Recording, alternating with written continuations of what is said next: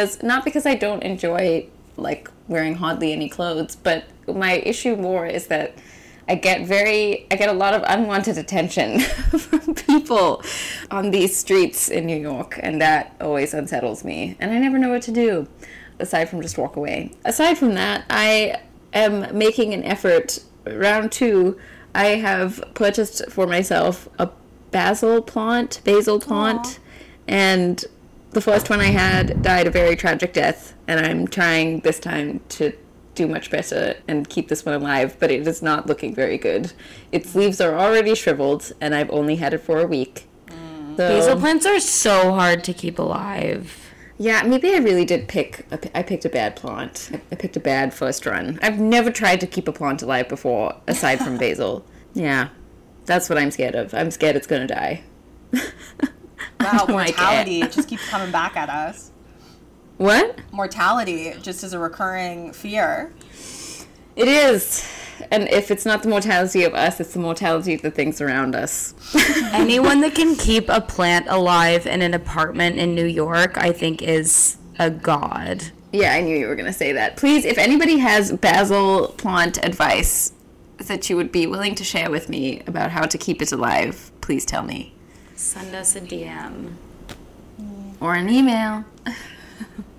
I'm so excited to introduce our host that you know and I know and we all know and love, Kiara. She's going to take us on a journey through this wonderful, wonderful, wild, important film.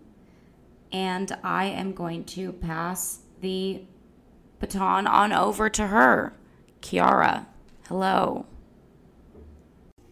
Hello, thank you, Camille, for that lovely introduction. I'm surprised that you said to this wonderful, important film, you really did not like this movie.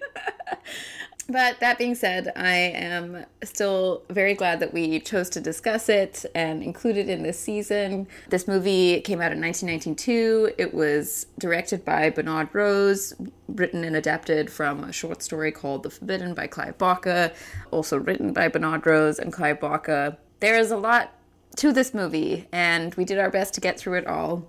And without further ado, here is our conversation of Candyman. Before we jump into the questions that I have written down that are a little more structured, based on themes, as we've done in the past, I would love to hear your first impressions of the movie. Something that I love so much about horrors, and particularly slashers, is the fact that they're constantly trying to surprise you and like innovating tropes and changing things around. And I think that this movie, in a very stealthy way, identified tropes that could be changed that maybe hadn't even occurred to me. And I think that... What's an example?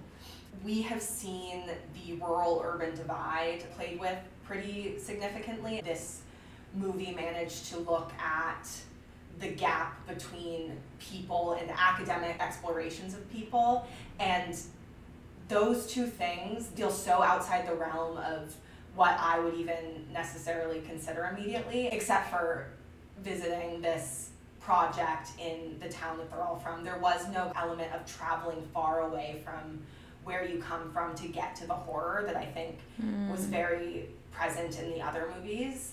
Yet still this woman is very much coming into a space of people she doesn't understand or think of as people really fully. Feeling that distance, not in like physical space, but just in social standing, was so interesting. And I think that this Candyman being such a complicated quote-unquote villain, where you're not really sure what he is or where he is or who really, what is Candyman. Villain too, yeah. I think this movie was just so fresh and so interesting. And also, I hate saying ahead of its time, but I thought a lot of the things that it brought up were things that I assumed had only come into the cultural consciousness at like a popular culture, white-dominated level until very recently. Anyway, but I love this movie. And I did find it to be very scary, actually. Yeah, I found this movie to be the most horrifying that we've watched so far. I don't know if I liked it. I hear what you're saying, but to me, it felt like a movie made by white people in 1992 trying to talk about race in a way that is not acceptable in a lot of ways. I think that a lot of the racial violence and the way that the story about Candyman was told and the brutal murders and the way that there was a lot of lynching dispersed throughout the film just was so violent and traumatic in a way that I don't think that the filmmakers or the writers really understood what they were doing with that. It just didn't seem like a respectful take in any way, and it was hard to get through at a lot of times, and the characters were just... Helen was so awful. And I hate that I don't think she's supposed to be perfect, but I don't even think she's actually meant to be very likable. Okay. I think that we are supposed to think that she's awful. terrible, Okay. asshole. Yeah. I think it's Yeah. meant to hold up a mirror Yeah. to that. So I'm Yeah. so glad you didn't like it, actually. No, me too. I feel like this is going to make for a very fruitful I think so episode. too. But I'm curious, Kiara, I didn't look this up and I should have. Bernard Rose, that's the name of the guy who wrote Yes. it, right? Is he white? Okay, yes. So He Bernard is? Rose he's British, and this movie is based on a short story that was written by Clive Barker called The Forbidden, which is about the slums in Liverpool. So it was not written truthfully, I think, to actually be necessarily a story about race, Right. but just one about this divide within urban cities. Learning that this is made by a British filmmaker really shifts a lot of my understanding of this movie, because it does feel like one that at least attempts to have a very American identity. And I agree with you, Camille, that there were definitely points where I felt like the storytelling wasn't done with a very empathetic or light hand. But then I did see a lot of nuance in other places, and actually probably less than the conversations about race in America. I feel like the academic study of people aspect of it felt very like real to me and interesting. Yeah. And that is a more international. I think it is too. I also think what's universal about this is that it's true that within urban areas there is such a huge economic and social divide in lived experience, and I think that's part of the point made both in the short story and in the film. And more so, how is it that when you are the person with the wealth or with the privilege, how do you approach the community that lacks that, and vice versa? How do they see each other? How do they interact with each other, etc.? Let's go over what a slasher movie is and how this sort of fits into the genre. People are dying at the hands of somebody in very close proximity to them with an iconic weapon. This time it's the hook of Candyman, which is pushed into his nub of an arm. And the supernatural flair is that the way Candyman appears in your life is that he's summoned. So it's if you are deigning to disparage him as a myth and a legend, and like you dare to say his name 5 times in a mirror, you call him into your life, and that's how you meet your end. I thought that it was so smart and interesting for this film to start out with the telling of a murder by Candyman in the context of a white suburban environment. Yeah. Because especially one where when we meet the girl, she's babysitting, her shirt's off, she's in her bra, this They're gonna bad have boy. sex. They're gonna have sex. Yeah, she's a little slutty girl. So this is what I loved actually, and I thought was so clever about this movie as a slasher movie too, is that the whole opening sequence leads you to believe that it's going to be some kind of movie that it really isn't. It's like, as you said, Annika, all the people in the beginning, they're all white. Even Helen, who you see eventually after the story. And the way that the story is shown to you as it's being told is exactly like Halloween, exactly like Black Christmas. That POV shot of the camera coming up to the house. And I think that's something that we get in the 90s because the slasher movies started in the late 70s and went through the 80s. And so the 90s are so fun because even though Candyman it's not a Scream or an urban legend or a Final Destination, it's not created to be this like meta commentary, but it still has elements of that, and there is still that like intertextuality and self-awareness, and we'll talk about that more next week. But it's really fun when you hit the 90s and you have this knowledge of how a slasher works and you get to see filmmakers playing with it a little bit more. And I love the way that it situates the difference in relationship that white communities in America have with urban legends than Black and brown communities in the US. That for white communities it's a very silly thing. Maybe it has to do with sexuality, that she makes boys say it into the mirror. And then when we move into the environment of experiencing it through Black Americans' eyes, where there's so much more lived fear and horrifying things are happening all the time, it's interesting. this is the perfect segue. I think the two things I feel we should couch the entirety of this conversation within are, one, this quote that comes soon after we see this sequence and learn about the legend of Candyman, which is from Helen's husband, who is also a lecturer. I wrote down the quote and I paused it and was like, this is not only like great for the movie, but great for situating all of our conversations about horror in general.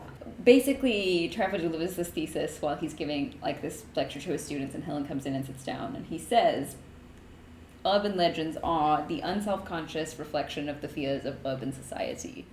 I was so excited when he know, said that. I was so excited when he said that too. Yes, Annika. No, I'm just realizing that the story that Helen hears at the beginning, where the like unconscious fear is a fear of sexuality, and in her own life, her husband is cheating on her with a child. Exactly. It's just Oh. like, that is what like white women are afraid of in the U.S. at this point in time. Also, That's I will great. say, I do feel a lot of what this movie may be hinting at too is that the fear that we have, or that people have, of like blackness and black communities and black men is in itself a legend and a myth, because it's an unself-conscious reflection of the fears of the urban society. So that, I think, is one really important thing that we should keep in mind throughout the entire discussion. And then the other thing, I think, is the way that we're really told the origin story of Candyman in a dinner scene where Helen meets that man named Purcell, and like she's with her husband. And I think it really concretizes what you were saying too, Annika, about the fear of women at that time, about like their men, their husbands sleeping with. Yes, go ahead. But also while commenting on like the inherent difference of fear between white women and women of color, in that you can see like with her friend, there's an entirely different level of fear that Helen clearly is like immune to. Anyway, but that man was just so fucking hard. Yeah, gross. Okay, but so the little story that he tells about the origins of Candyman, it's so dense, and honestly, it says so much about the whole. I feel like it gives the meaning of the whole movie away, like in the first 10 minutes in that telling of the story. So basically, what he tells everyone at the table is that Candyman is the son of a slave who got wealthy because he built a machine that could mass produce shoes after the Civil War. And Candyman, therefore, was this well-educated young man because his father had enough money to send him to good schools, etc., etc., and he was a gifted painter. He was very good at making portraits. So this wealthy landowner commissions him to paint a portrait of his daughter, and they fall in love, they have sex, she gets pregnant, and Dad is like not having that. And so he hires a group of men to deal with Candyman. They take him to Caprini Green, and they saw off his right arm, and they steal honey and then smother him in it, and then unleash a whole hive of bees on him, and he's stung to death. So that's the story. And I feel like in that story, it already says so much about race and relationships. Yeah. Already in that story, you have the whole preface of Black people becoming affluent and rising through society and gaining opportunity, but then again being made the villain, and always in service to white communities. That's the only way that they can gain any form of agency. And then there's this whole commentary, right, on the fact that they take him to Caprini Green just to kill him, and Caprini Green being this place that's full of the myth of lawlessness and like a complete lack of moral grounds. I think both of these ideas and everything that they allude to should be the lens through which we have the rest of this conversation. Yeah. Oh my God. Yeah, and I think Bernadette she's such a clear example of that story. She is clearly someone who has been able to enter these more affluent communities, but still she is killed by this spirit of racist violence, this generational trauma. It doesn't keep her safe even. I'm going to add two more things actually very quickly to keep in mind throughout the conversation. One is that Caprini Green is like a well-known area of Chicago. It's the north side of Chicago. It's a real place, and it has a storied history of being like a socially developed space that is the projects and et cetera, et cetera. All of that is true and fairly well represented in this film and in several others that are made about that place. The other thing that I think is very interesting and worth noting is that the person they reference who was killed in Caprini Green, Ruthie Jean, is a real person, and she was killed in real life. And another thing that's true is that some of the apartments did not have a wall between them behind the medicine cabinets. That was real. That was not like a poetic device or anything like that. It was true that you could just take the medicine cabinet out and then get into the other apartment.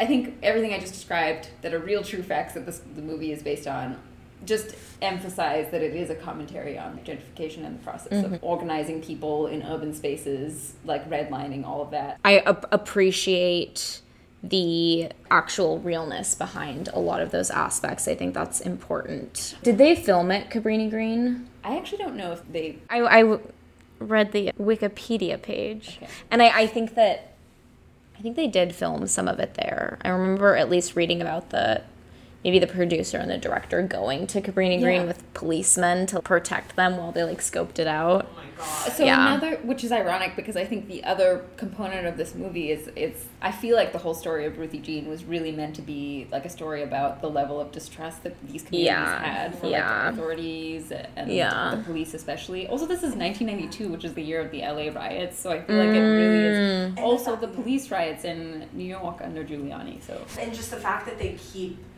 it keeps being this recurring thing of people try to call the cops to come and protect them and they will not come. No. And then this white woman gets hurt in the same building and they're there immediately and she gets saved and she's fine. Completely. Do you know the month that this movie came out in? October. It was in October. It opened on October 16th in 1992.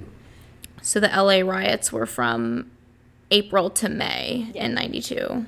And the end of April to 3 days before early May. The movie came out in theaters, a 7-year-old was shot and killed.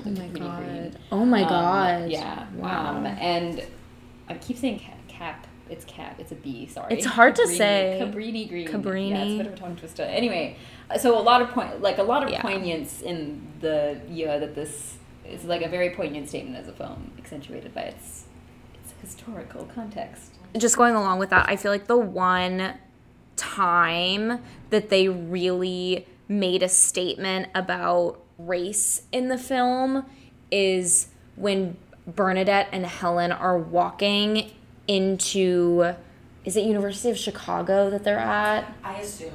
I would also assume. They're like walking around the campus and it's a shot from above, like way far above, and it's the audio is obviously recorded over, and Helen says it's after she's been attacked in the bathroom, and she said 2 people die at Cabrini Green and they knew nothing, and then a white woman gets attacked and all of a sudden they close it down. And another frustration I had with the movie was that was the only time, or at least what I can remember, the only time in the movie where they really explicitly say something like that. It just felt like a way to be like, oh, we're gonna connect these 2 dots a little bit, but we're just gonna reference it at this one point. And it feels like it was like added in later in the filming process kind of thing. I agree with you. They don't explicitly talk about race hardly ever. But I do think that they don't ever forget about it. There is consistent commentary around it. I just think that because in this movie, we are, of course, I think acutely aware of each individual character's race and like what it means for them. I'm really just honing in on Bernadette, but there's this moment when Bernadette and Helen are talking to Anne-Marie for the first time, and that was a scene that I felt was a little on the nose and a little like heavy-handed generally, but Anne-Marie says something like, sorry, it's just like when white people come around, it's usually not good or helpful, and then Helen says, we intend no harm, or something like that. She says we, and then Bernadette gets this look on her face, this like very pained look of she has been marginalized from both communities in this context. And I also think just watching the way that Bernadette would respond emotionally to these deaths in a way that Helen could not at all access. There's a point when Bernadette said something like, a kid just got shot there the other day, and then Helen says, every day. And it was like a clear moment of Bernadette humanizing the deaths of this literal child got killed. And then Helen looking at it as purely lore of every day someone gets killed there. Like she's detaching it from like the real human grief. I think what's so interesting about the relationship between Helen and Bernadette, and like you've described so aptly, I think a lot of the tension in their relationship, I think it comes from perhaps Bernadette's understanding of this as a lived experience to some people, whereas for Helen, it's not something she's ever had to actually live through, and she's purely interested for academic reasons. There's no part of her that's interested in looking at the life of poverty or adversity and like trying to do anything to improve it or change it or even acknowledge that it's real. All she cares about is the fact that these people think that there's a man with a hook in his arm killing people. Like, she has no interest in the nature of their reality compared to hers. Whereas I think Bernadette is acutely aware of the fact that these people live with the consequences of their circumstance in a way that Helen does not. And I think she even tries to like say to Helen, we can't just walk into this neighborhood or area and expect people to be open and willing to engage with us. And when they're driving up, we look like cops. They're going to think we're cops. And Helen doesn't like understand. No clue. Like that whole interaction from them driving up to Cabrini Green until they leave or like they cut to a different scene is so, you can just tell that Helen is not aware of shit, basically. Yeah. Helen is in this girl boss, nothing can scare me. I refuse to have fears, and Bernadette is like, there are actually some things to fear here, and also this is literally where people live. It's not just like a little, you can't just like stroll into an apartment building and start taking pictures and expect that one's going to be chill about that. Yeah, completely. I also feel like Bernadette in a lot of ways is, obviously she's not the equivalent of the gas station men or anything like that, but she is very much the harbinger of like, you need to rectify your entitled attitude towards all of these people's lives and their stories, and just recognize that you don't own this because you can tell a story about it. Like, you don't even own it because you can see it. It's not yours. She's almost a Franklin adjacent. I mean, very different from Franklin, but like from Texas Chainsaw Massacre, but like Franklin in the way, and I think that this isn't something that we've discussed, but the trope of a voice of reason, or like a character, or not that it's their only identity as a character, but a character that is trying to create a little bit more of a grounding experience for some of the horror characters who are not as self-aware. By virtue of needing to be self-aware. Both of them. Yes, who navigates the world in a wheelchair, and Bernadette is like a black woman, particularly a black woman. In academia in the 90s in America. Yeah. I read something in the Horticulturist that offered an interpretation of this movie as one about boundaries and how we manufacture boundaries within urban spaces, obviously physically, but then also just between people and class and all of that. And they posit that Candyman is significant and important as a villain and impressive as a villain in this movie, or not as a villain, but just as the evil, quote unquote, in this movie, because he is one who can transgress through all of the boundaries. He isn't held back by physical barriers or social or cultural barriers either. And I think that's a way for us to segue into a conversation about who the villain is in this film. Yeah. Okay, well, I can take a crack at it. Yeah, take a crack at it. Well, Go for it. Broadly, I think broadly the villain is racism. Oh, yeah. It's like structural racism, unresolved generational trauma and lack of reparations and difference in social standing. But then also in a more first level horror way, we see images of Candyman like killing people when there is a legend of his being recounted, but the murders we are led to believe might be committed by Helen, but Helen really refuses to even consider the possibility that these things could be happening at her hand.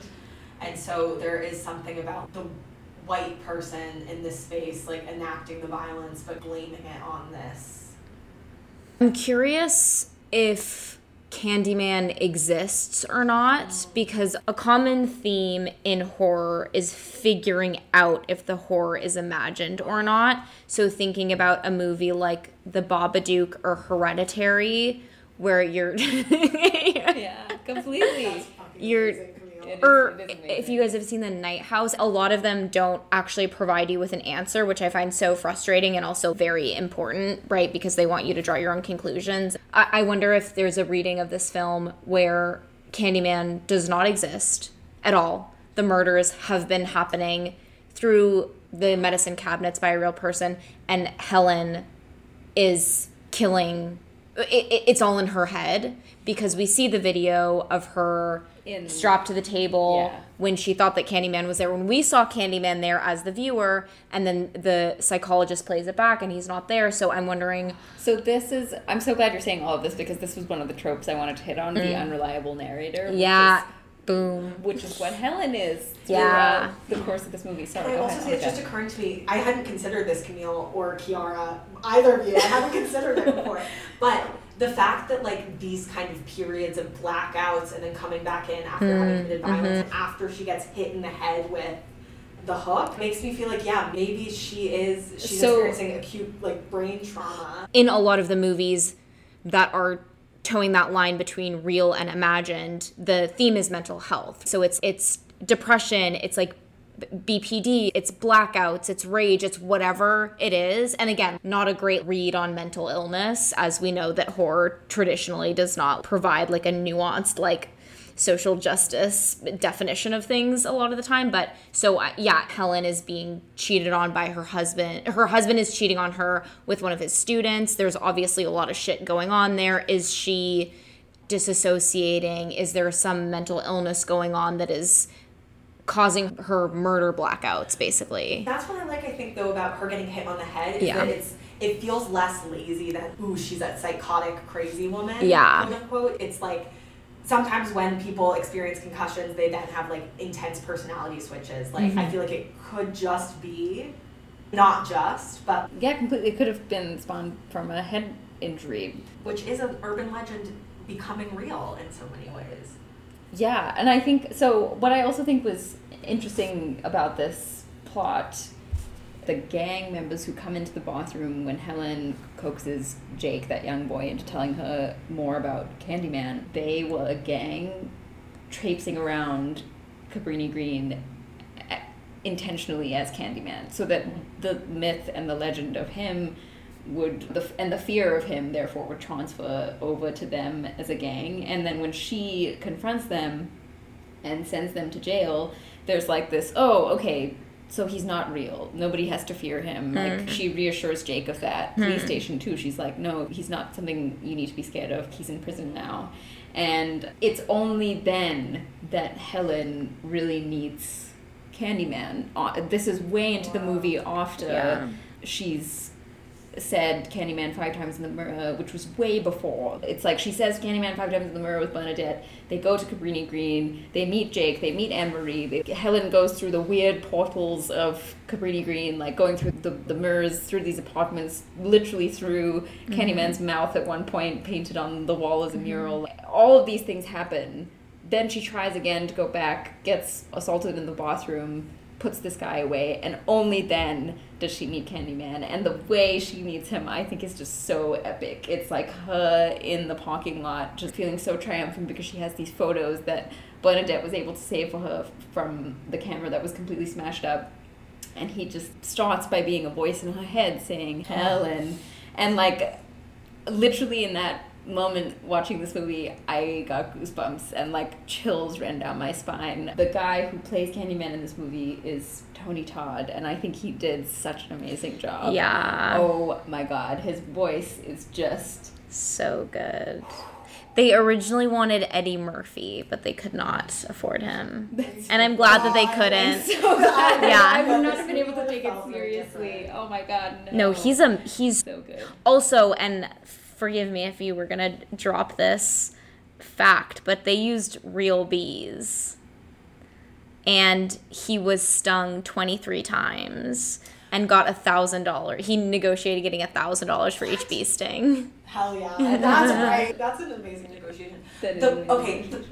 I like the line between the supernatural and the real, like the moments that it feels like so murky that it's undeniable that it might be a little bit supernatural. And one of those is when she's in the bathroom and she opens the toilet and it's full of bees. Yeah. And I also just have to say, back to the conversation Kiara mentioned about the kid and Helen, that to me is one of the most deplorable moments in the movie on her part, that she's like giving this kid advice without recognizing that like the life that this child leads, you cannot provide the same comfort.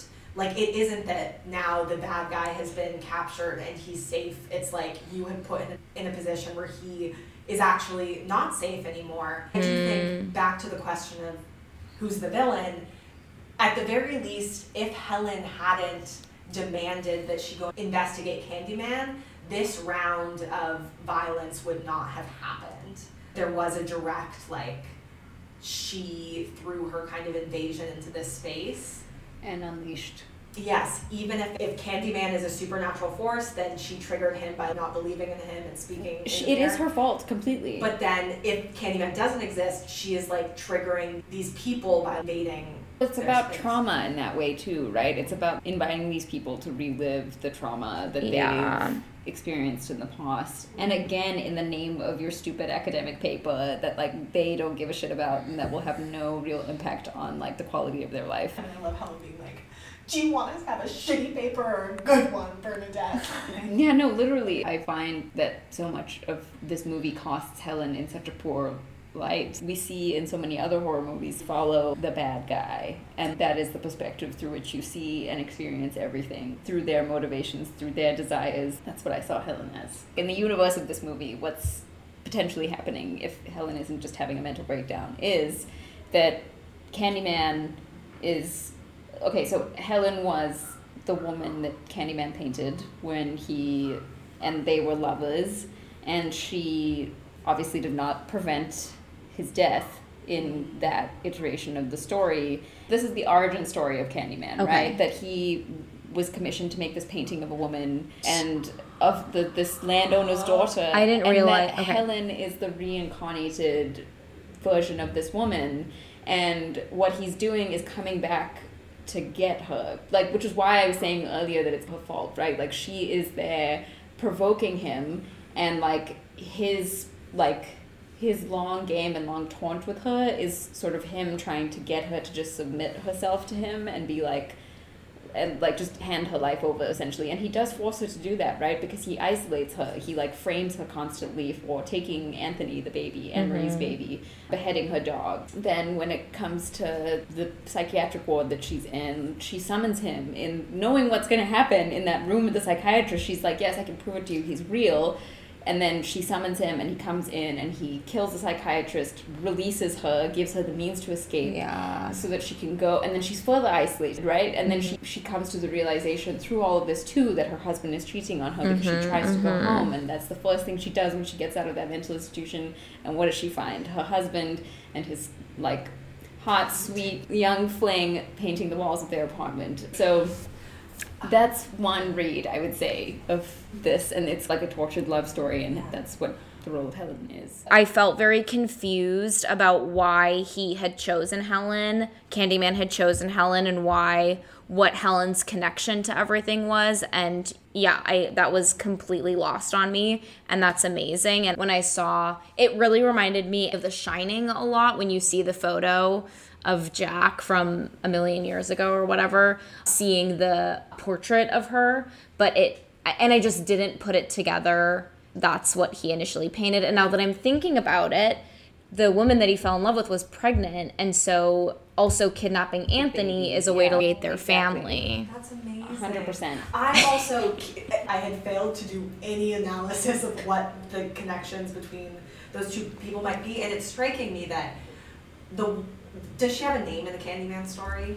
I don't remember. Or is she just the daughter? I think she's just the daughter. Okay. Yeah. So, in that story, it is an example of both this white woman and this black man engaging equally in a consensual relationship, but the stakes for him are insurmountably higher than hers. Like, she's fine and he gets lynched in this horrible way.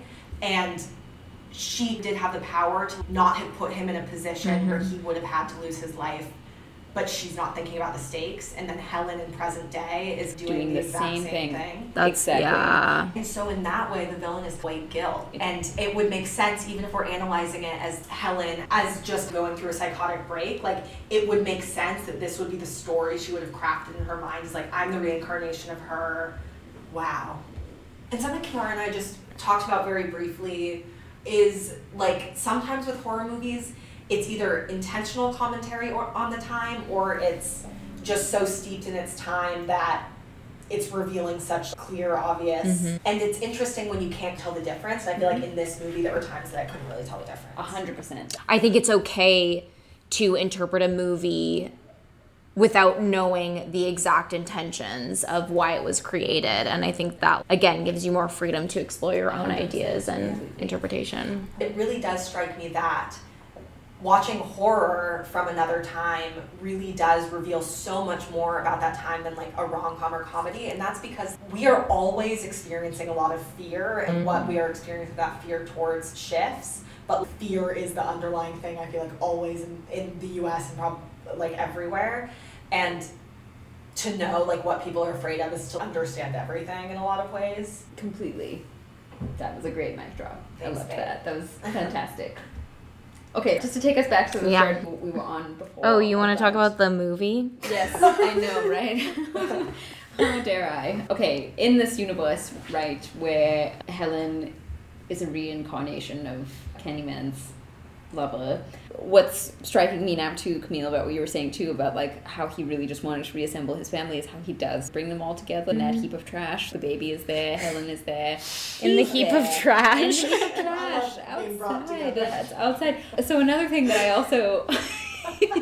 I love reuniting my family in the heap of trash. Or like abandoned belongings. You just maybe abandoned belongings is probably the better way to put it. I think that's more poetic, and I think that's what was intended, right? Is that here is this pile of neglected things, and here is this lovely little family to go along with it. Really like a heartwarming scene when they set lovely. fire to it and the bees are everywhere. Everywhere. I was reading about like the history of Cabrini Green. I read a Time article about it, and they interviewed somebody who did live there, and one of the things he really drove home in his interview is that like the sense of community that they built amongst themselves because they were so holistically neglected by the city and they just had to take care of themselves. I thought really actually came across in those scenes when the whole community would come together to burn the pile of neglected things. Like when the whole community came together after Helen saved Anthony and is being buried because she dies, like they all show up and drop the hook in her in her grave. And I feel like part of that I think is about them understanding and respecting the fact that like the way you live on is through myth and legend, and that's how they would mythify and legendify Helen out of respect for her, for like saving Anthony the baby, and I guess empowering her to be I don't know, actually I'm torn about what it really is, but I do think it's cool that in the end Helen is given that opportunity to exact a revenge on her husband who wronged her, although I don't know if Helen really is worthy of that power, but she does get it. And she comes back as the equivalent of Candyman in the end. To have such a loveless funeral was like so heartbreaking, that the kind of only warmth I felt that was brought to that space was these people coming from the outside to actually honor her fucking husband. Yeah. Why who invited him? I will say that she murdered So many people. and I do think that her husband, I'm not defending Trevor at all, but Fair. you know, like she did kill people and then come home and terrorize him and his girlfriend and like Okay, Camille. She should not have been painting those walls Pepto-Bismol. I know, I think so too. like it makes sense that she had a loveless funeral. Like their relationship and Helen as a person was complicated. Surprised she even got a funeral. Yeah. Like she didn't need to have a funeral. Okay, I just have to say it, or else I won't be able to stop thinking about it. Helen crawling out of the trash pile with her like bald head. Oh my God. She looks like Truly. a fetus emerging from a womb. Wow. Yeah, she Was did. that supposed to be what she looked like? Probably. It can be, yeah. Oh my God, the Why funeral not? pot. She's being born again. Yes, As literally. an urban legend. Oh my God, Annika, amazing. Yes, completely. I think you're totally right about that. I think it's a good read. I was like very surprised from like a technical angle how the baby survived Oh my God, that. no, completely. Camille, literally, okay, when I first watched this movie and I saw her crawling out of the my jaw dropped when the baby came out from under her. I was like, there is no way. It was There also is less about, like, absolutely food or anything. no way About that 5 child days, right? was under her while she was climbing, like literally combat style, And like dragging her butt she was on through fire. A fire. She I was a know, flame. literally, like, what? Talk about burning woman. Oh man. But this movie obviously doesn't abide by the laws of science. And maybe Yeah. that is level of lore. Like that is like folklore is like a tall tale, like it's expanded Completely. reality. And like Oh, that yeah. kid would not have survived how long Candyman had it in the basement or whatever. Yeah. And He fed him honey or something. He put something in his mouth at one he put point. his He gave finger in him the kid's mouth. Which I smoked think was bees. Something. I think it was honey, right? That might That's just. not I what might a have. baby means. Wait, you can't feed babies honey from your finger? Okay, so actually, one question I actually do have, and I think maybe we've answered it, but something that did puzzle me when watching this movie is Candyman's willingness to kill innocent people. And he does peg it on Helen. I think in the parking lot he says to her, like, you've dismissed my legend and my myth and now I must Shed innocent blood. I also love the line, be my victim. I think that's so good. Which is what Candyman says. I read it as him like performing the role that the people who murdered him projected onto him. That he is, okay, you want a villain, I'll give you a villain type thing. Yeah. And I do think they'll be my victim, like framing the love of his life, the mother of his future child as like his victim. Also, be asking permission for somebody to be your victim is also flipping the idea of victim, because if you're consenting to be a victim, are you a victim? By becoming a victim, she becomes a legend. Yeah, and until she chooses to become a victim, other people everyone else keeps getting killed. Yeah. Until she does, yeah. I also think it's interesting. I liked the phrasing at one point he used. He was like, believe in me, be my victim. Yeah. And I think that also summarizes what we're saying here. I like the way that they continue to weave in like references to urban legends throughout, even as they're exploring all of these other things. I shouldn't say this out loud on a recorded thing, but I'm going to do it for the podcast. Do it for the pod! I believe in ghosts because I think that if I were to not believe in ghosts, I would get haunted by ghosts. You know what I mean? It's like that idea of if you don't believe in it, they want to prove you wrong. That's the thing with Candyman, right? Is if you're safe if you believe to a certain extent. If you don't push back, if you don't question it, you're safe. And the minute that you start questioning it, you die. If you didn't. Okay, Exactly, so that's yeah. exactly why I think it's cool as a device to summon him, because it is that, right? It's like, it's the most overt way to challenge his existence and his reality is to be like, yeah, come and get me, and then he does. I wanted to ask you guys too exactly about what you're getting at, Camille, like this thing where what we choose to believe in steers our behavior and away from things that are potentially threatening and harmful so that we are safe from them. My question for both of you is, what myth or legend or thing did you grow up believing that steered you away from That's a great question. you've already both said it, like God and ghosts I think are both like God and ghosts. myths and legends No, but like in a more like practical way. What are some in both ways. I think like I think that honestly Santa Claus would make me cry as a child because I was so afraid I was going to get coal. like being a bad kid. Yeah, so I was like really on my best behavior September through December. Yeah.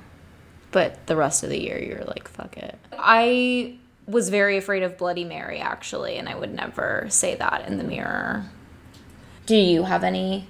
I had tried to think of some, and I couldn't really remember any in particular. Watching this movie just made me think about all these things that we live by as a society that are just kind of things we've made up over time that we let ourselves believe so we can keep ourselves safe and away from harm. I never walk on ladders, if that's if that counts. And I think back to superstition, like, I do think that some of them, I'm sure, do come from something.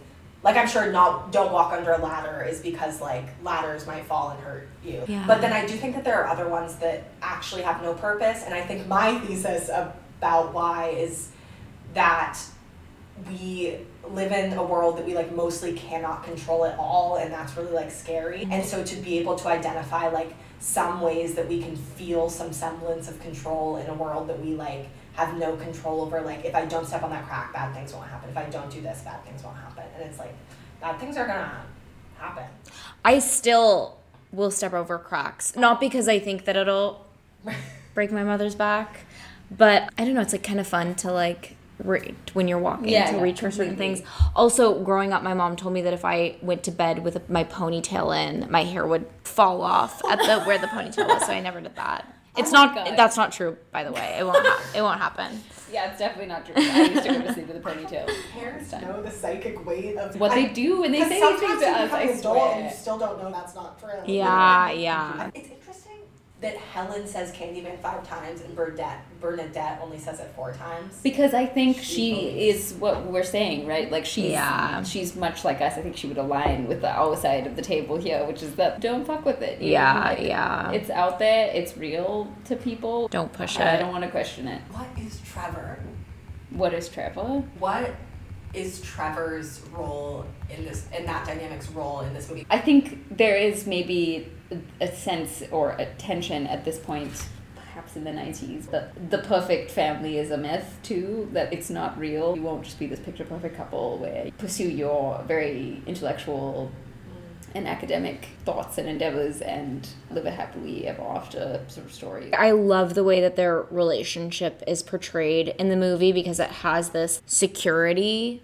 They have this kind of like loveless, infidelity based relationship, and I love at the end, which I also think is a very interesting commentary on gender and masculinity and male expectations, is the kind of the scene where you see Stacy, you see her making dinner, and the way she just like, oh my god, I forgot. She like takes a slab of uncooked meat and cuts it up and puts it in a salad, and then we have that cut with Helen making this beautiful pasta dinner for them, and he's like in the bathroom crying about it.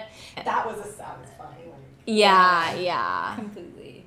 But yeah, it was interesting to also see that and see he's so unhappy because Stacy is not adhering to the rules of femininity and being a wife, because she's like 20 and she doesn't know that he wants the fancy dinner made. But then also thinking about like that scene when it actually happens in the movie where Helen makes him dinner and he comes home from work and he sits down and everything's ready and she like gives him a hug, and it's this very like stereotypical like heteronormative situation that is very out of place, and in the 90s is also like a dated idea. Exactly. But the way that he's so like stuck in that and wants that so bad and is so disappointed. It's now occurring to me after you shared, Camille, that like in the way that like Helen initially views Black people as like interchangeable and disposable, I feel like Trevor views white women as the same. Yeah. And so I think that maybe him crying in the bathroom is him like realizing that they are people and that they will be different from one another, and you can't just swap out a newer model.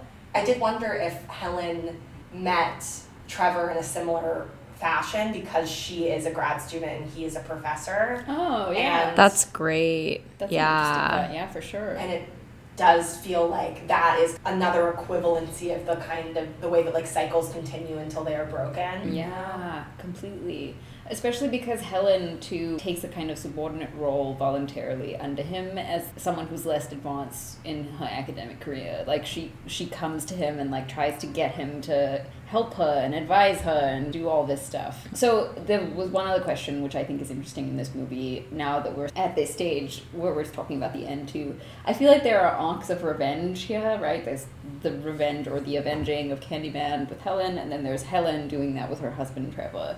What did you two make of that? Did you find it satisfying? Did you feel vindication? Did anything feel neatly tied up? I think that's what I struggled with this movie, and now that we're talking about it, I think some of the connections are being made, but I felt like it was a little they tried to do too much and it felt like a lot of loose ends and it felt chaotic. But I did, with that said, I did like him calling her in the mirror and her coming. I thought that was very cool. And I don't know if either of you read The Forbidden. It's really different. But at the end of the short story, the last couple lines are about how she wishes that her husband saw her dead body and was haunted by it. And I really enjoyed reading that and connecting it to the story, and the fact that in the film she actually does get to haunt him. I didn't like the way that they very quickly and, to me, hastily tried to tie up so many things. They wanted to give a satisfying ending where I don't think that there necessarily needed to be one, and I actually think trying to tie things up made it a little bit, it weakened it a bit. I just thought it was Helen coming back as the new Candyman. It did feel kind of hokey to me. What did you think? Yeah, it felt kind of hokey to me too, I have to say. I really enjoyed the interpretation of this movie as Candyman trying to get back at the system and the woman that his life become the mess that it was. And I just did not think she should have been given the same, it's gonna sound crazy, but I don't think she should have been given the same honor that he was. Yeah. In that he got to live on that way as a myth and a legend, and I just don't think she was worthy in comparison. That's a really good point. Definitely. To me, at the end, it felt a bit like they were trying to make her an equal somehow. Her story, in some way, was she was marginal. Do you know what I mean? She was she suffered in her life. Exactly, yeah. Exactly. And then therefore she deserved this kind of redemption in the end. I wasn't sure if they were trying to curse her with that rather than give her something that it is a unique hell to have to live eternally as this hurt, angered ghost figure that is just flying around murdering people. And I think that it's in the way that generational trauma continues until it is broken and healed. I feel maybe Candyman, what they did was let Candyman lay to rest and make Helen. But he wasn't laid to rest. Is he still he's still Candyman too. Where is he? My interpretation was that she had taken up and he didn't exist anymore because she killed him in the fire. Yeah. I thought that the hook was okay, now it's your time. Yeah. Yes, yeah. So maybe that's a testament to him really being in her mind, that he, the ghost of the legend does continue to live on. That totally I love makes that. sense. Yeah. That's a good, I like that too.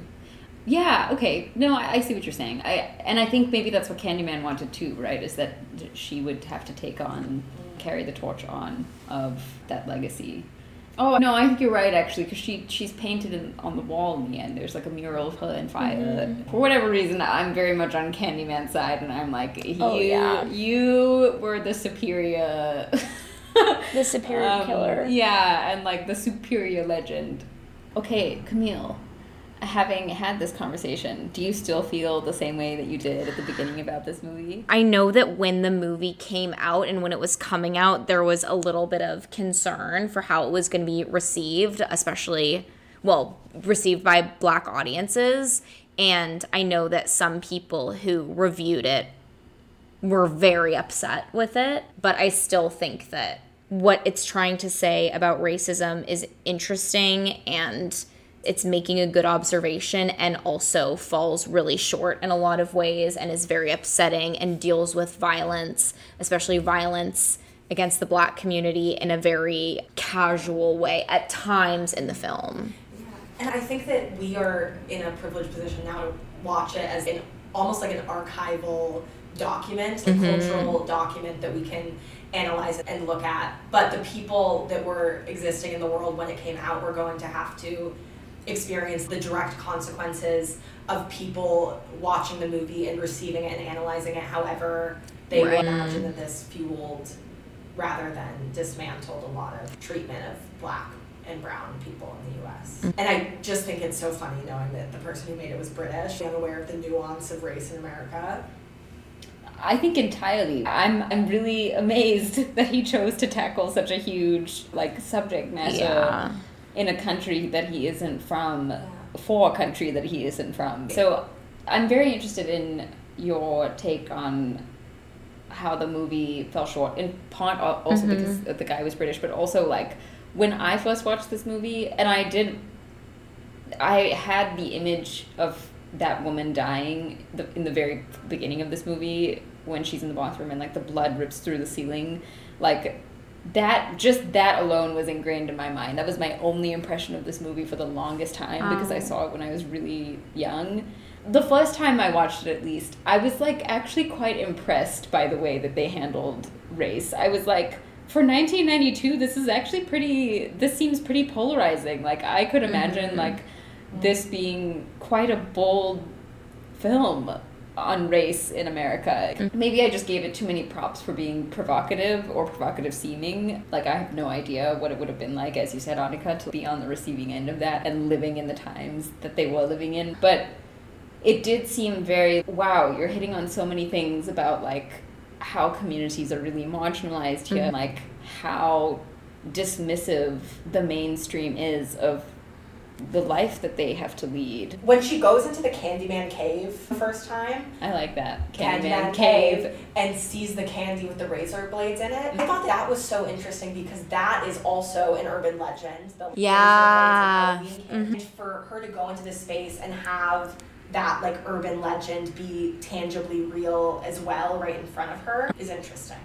Yeah. Do we know why he's called Candyman?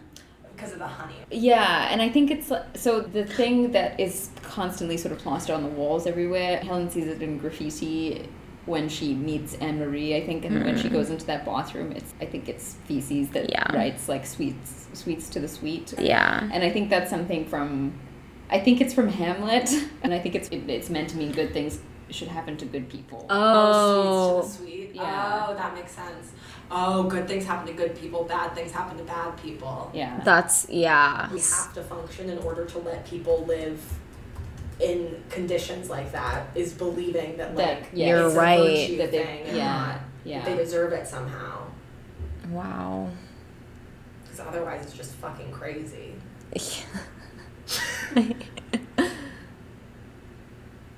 I just again want to read this quote. Yeah, please do. That the concept of urban legends and modern oral folklore is that they are the unself-conscious reflection of the fears of urban society and how we're always, and this film completely shows and talks about, as we've discussed, but every film that we dig through and we talk about, especially slashers of the 80s and 90s, because that was such like a rich time for American politics and race and sexuality and all of these things. Just, how I love that they say that in this film, because I love saying meta. It's very meta. And I do feel decidedly now that it is indeed a slasher. I feel that way. Yeah. God, I will never forget what it sounds like when he says her name in that parking lot. I'm going to play it. It's going to scare me. I was scared when I was going to bed. I felt like this movie was scarier in a lot of ways than other movies we watched. And maybe it is because I've been able to explain away like how that couldn't happen in my context for most of the other movies. Because it's like living in an apartment, you are near people more often. This was this was truly an urban horror film. It's not. It's really scary. Isn't that terrifying? Yeah. Could you imagine if someone was saying your name like that? I would shit myself, I swear to God. I would just like instantly die. I would just be like, this is it. It's over for me now. I would like, it would come into my ears and I'd be like, it's over. And over it shall be. Thank you all so much for listening to our podcast. We are so delighted you decided to be here with us. If you don't already, please follow us on Instagram at wearescaredpod. Email us at wearescaredpod@gmail.com with questions, comments, concerns. We'll be taking a poll soon on Instagram, so be extra sure that you're following us there. You can weigh in on which genre Camille, Annika, and I tackle in our next season. We'd love to hear from you. Have a brilliant, minimally unpleasant summer's day. Let's go, girls. Bye.